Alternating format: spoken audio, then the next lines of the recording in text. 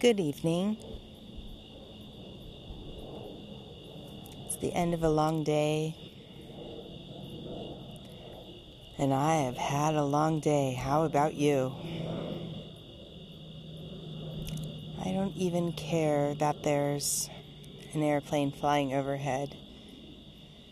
I'm just happy to have the day over with, you know? I give thanks to everybody who offered a smile or a kindness, whether it was holding a door open or taking that extra step to not be curt and short with me. Maybe they offered a smile or a little extra compassion in the way they treated me or the words they used with me today. I lost a family member today, and although that can happen any day, I kind of think it's important to remember that this life is not infinite. I kind of think it's important for us to remember we are going to die. For we will only really live if we know that this will one day come to an end. Does that make any sense?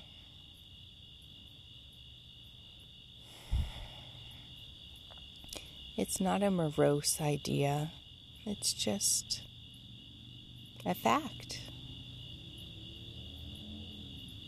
So as I hear a motorcycle in the background, my logical brain says motorcycle is not safe.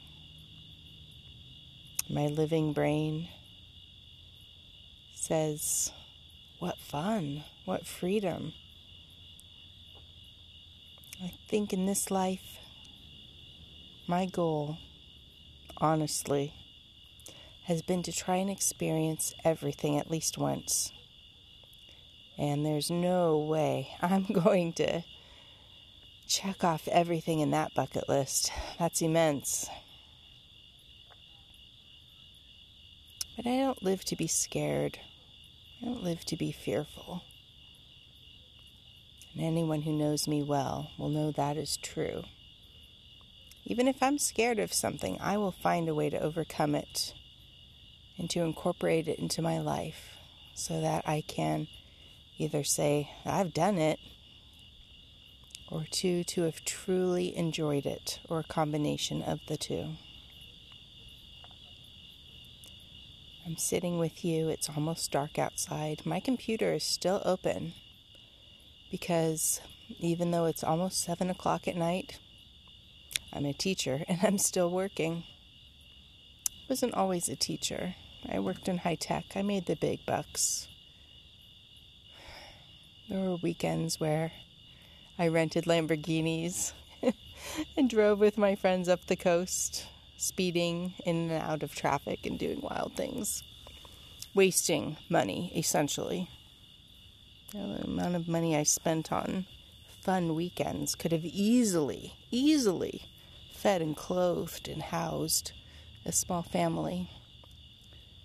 Or, if I'm honest, many small families. But, I don't regret those moments. Because after all, my goal is to experience everything. There's no good, there's no bad. It's all something to find. Something to relish in the moment with. Being in the moment.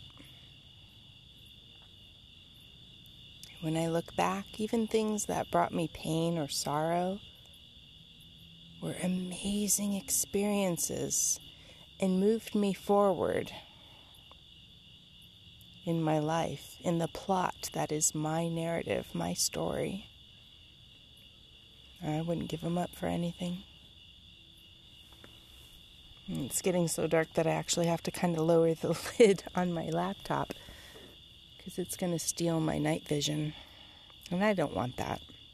I want to be able to see the stars, Halley's Comet went over last night, and the night before. And, I don't want to be blinded from what the night has to reveal. I want to see everything. I want to participate and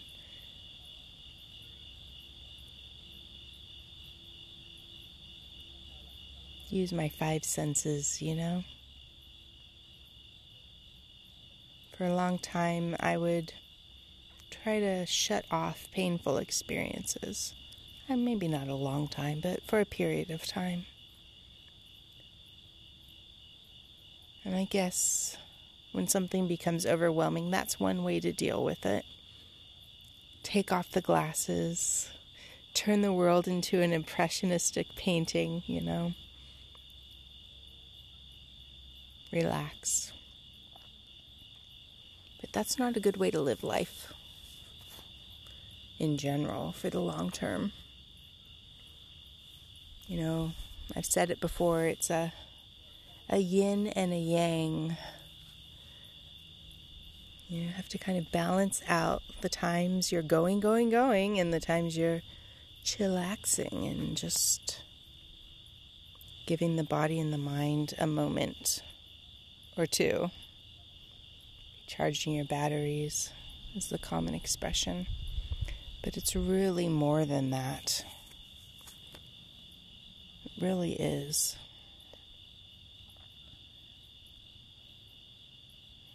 The older I get, the less I positively think about my years in education, because those are geared towards grooming you in a way, helping you into a box, which can isolate, kill creativity, but gear you towards, that white middle class fence, which again boxes you in, holds you hostage, with the children and the bills and the responsibility.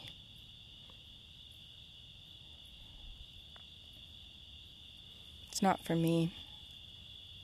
Maybe it's for you, and that's okay. I look towards freedom in this life, whatever that is. And those who are, further down the path than I am would look at me and say, "Girl, you are a slave. You are not free." But in many ways, I think I'm going that route. I work when I want to work, for the most part. Yeah, within a confine of sorts. But I've taken baby steps towards freedom. Not just my time freedom, but even my thoughts. I notice which thoughts have been placed upon me by society, education, responsibility.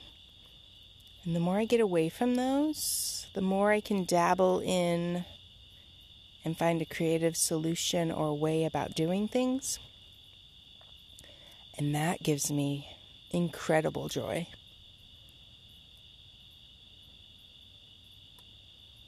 Today I had a blue jay. He dropped an acorn on my head, and it was no accident. Yeah, he hangs out near me regularly. I have wildlife cams set up so I can look at the wildlife in the area. And he routinely stands right in front of the camera, like he knows he's on. He knows. And then I sit outside so often. I work outside. And couldn't force me inside unless, there's a tornado. I love to be outside. And oftentimes he's outside. And I'm so still for so long that he forgets I'm living. And all of a sudden I'll move or go to stand up. And he's shocked. You can see him jump. He jumps out of his skin. And I've learned to talk to the frogs in a way that they understand. They talk to me, I talk back to them. Or if I call them, they will respond. Same with the quail. And I have routine visitors that I look for. Every morning with my coffee, I get up and I go check the wildlife cans. And I have Petunia, I've named them. The skunk. Yeah, she smells like a flower, like from the movie Bambi, but I call her Petunia. And she's had babies this last year. I've been here a full year, out in the country, living off-grid. And her babies come and visit, and I put water out for them. But, there's danger with that, of course. We have a mountain lion with a cub in the area who hunts. She's taken out coyotes. We have a bobcat or two, several foxes, both red and white. Lots of possum, and I can tell and deer, of course, all over the place. I can tell by the reflections of their eyes, how far off they are from the ground, what their footfall, what their patterns sound like. I can tell what kind of animal it is out there. So now, as I'm talking to you, it's actually dark. You can hear the crickets are a little bit more intense. Yeah, it's October 23rd, folks, and I am out here in a tank top. That's why I love California. Boy, if my parents hadn't brought me out here from the Midwest, I would be a popsicle. I don't know what would have happened. Definitely a California girl. I go to the beach a couple times a week. Doesn't matter what time of the year. It's always great. But I guess I'm telling you all of this because I feel like I've turned a corner, rounded a bend on my path, found what's really important to me. And I hope you're finding what's important to you. I do. Whatever that is.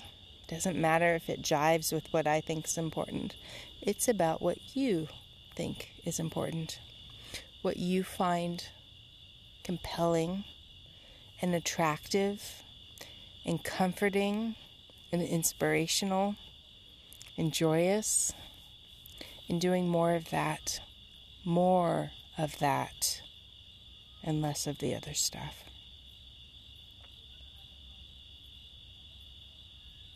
When you really look at the musts each day, you can see that your boss or whomever you are working for, whether you're in a partnership with somebody else or working from home and raising a family, your jobs may have been outlined for you by a previous generation or somebody else who's above you. Said, you need to do this, you need to accomplish these things. But your way of getting to those accomplishments might be different if you just take your glasses off and let things go out of focus for a little while. Yeah, that's exactly what it is. If you look at something with a clear vision, the way you've always seen it, it's going to look the same way. But if you step slightly out of the box, to use the cliche, take your glasses off, look at it in a fuzzy way, have a couple of drinks and think about it in a different way, whatever it is for you, you'll see that there's more than 1, 2, 3, 4, or 5 ways to get to the same result that you are required to get to. And some of those other opportunities may be more joyful for you, might feel more in tune with who you are. And then you may find a way, for those that you really just hate doing, to avoid doing them altogether. And either getting away with it. Did I say that? Or taking them off your plate altogether by putting them on someone else. Or finding a better method for arriving at a better location. sometimes we don't want to reinvent the wheel. Because who wants to do that? It's easier just to go around and around and around. But if that is not bringing you any joy, if that's not bringing you any joy, why continue doing it?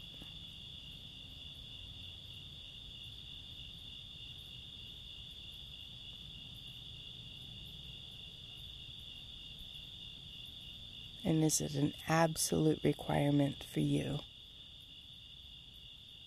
in your job or in your daily life or whatever, your relationship?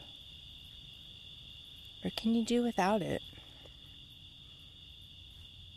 I have tested the waters, so to say, this year in ways I'm not willing to record. I've tested the waters to see if I don't do this, that society, my landlord, my boss, my significant other, whomever, is expecting me to do. If I just don't do it, what's going to happen? What's going to happen? And am I okay with that? Am I more okay with that result than doing that thing that I really don't want to do? Or society has always told me this is the way you handle this situation. What if that kind of sticks in my gut in a way that doesn't feel right? And I don't do it. I try something else. Maybe I try something else and something else. Maybe a few different times. Till I find something that's a little more palatable. How does that feel in my gut?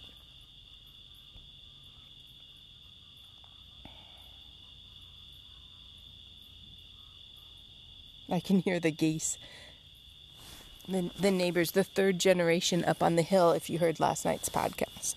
The third generation up on the hill from Korea, they have geese, and I can hear them. I can hardly see the house. I can just see a little glow from the house, but I can hear those geese.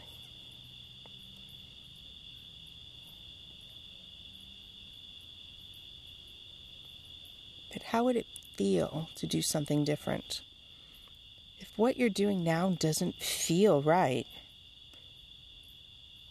and by feel I mean how it sits in your body. Lots of us get headaches and stomach aches, and we have autoimmune disorders and this and that. That's because we're not going with what feels right in our bodies. We're not paying attention to what our body is telling us. And the more I follow what feels right, the healthier I get. I used to be so sick of this and that, and I would this cold and that cold, and allergic to this, allergic to that. My doctors took an allergy test the other day. I said, you aren't allergic to a darn thing anymore. How did you do that? I said, well, I watch what I put in my body. Purified water. I watch what I put in my body. Organic foods, non-genetically modified foods. I watch what I put in my body as far as the air that I breathe. I watch how much rest I give my body, an adequate amount.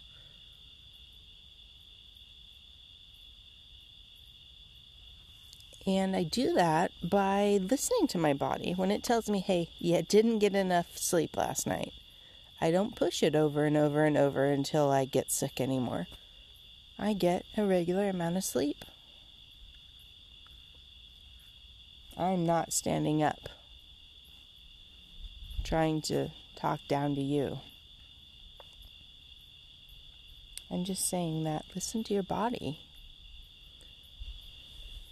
And don't always listen to your logical mind. Listen to your heart. Listen to your gut. And go with what it tells you. And once you start interacting with the world in a different way, you're going to see things change. Hopefully for the better. And I want that for all of you. So decompress. Make your out breath longer than your in breath.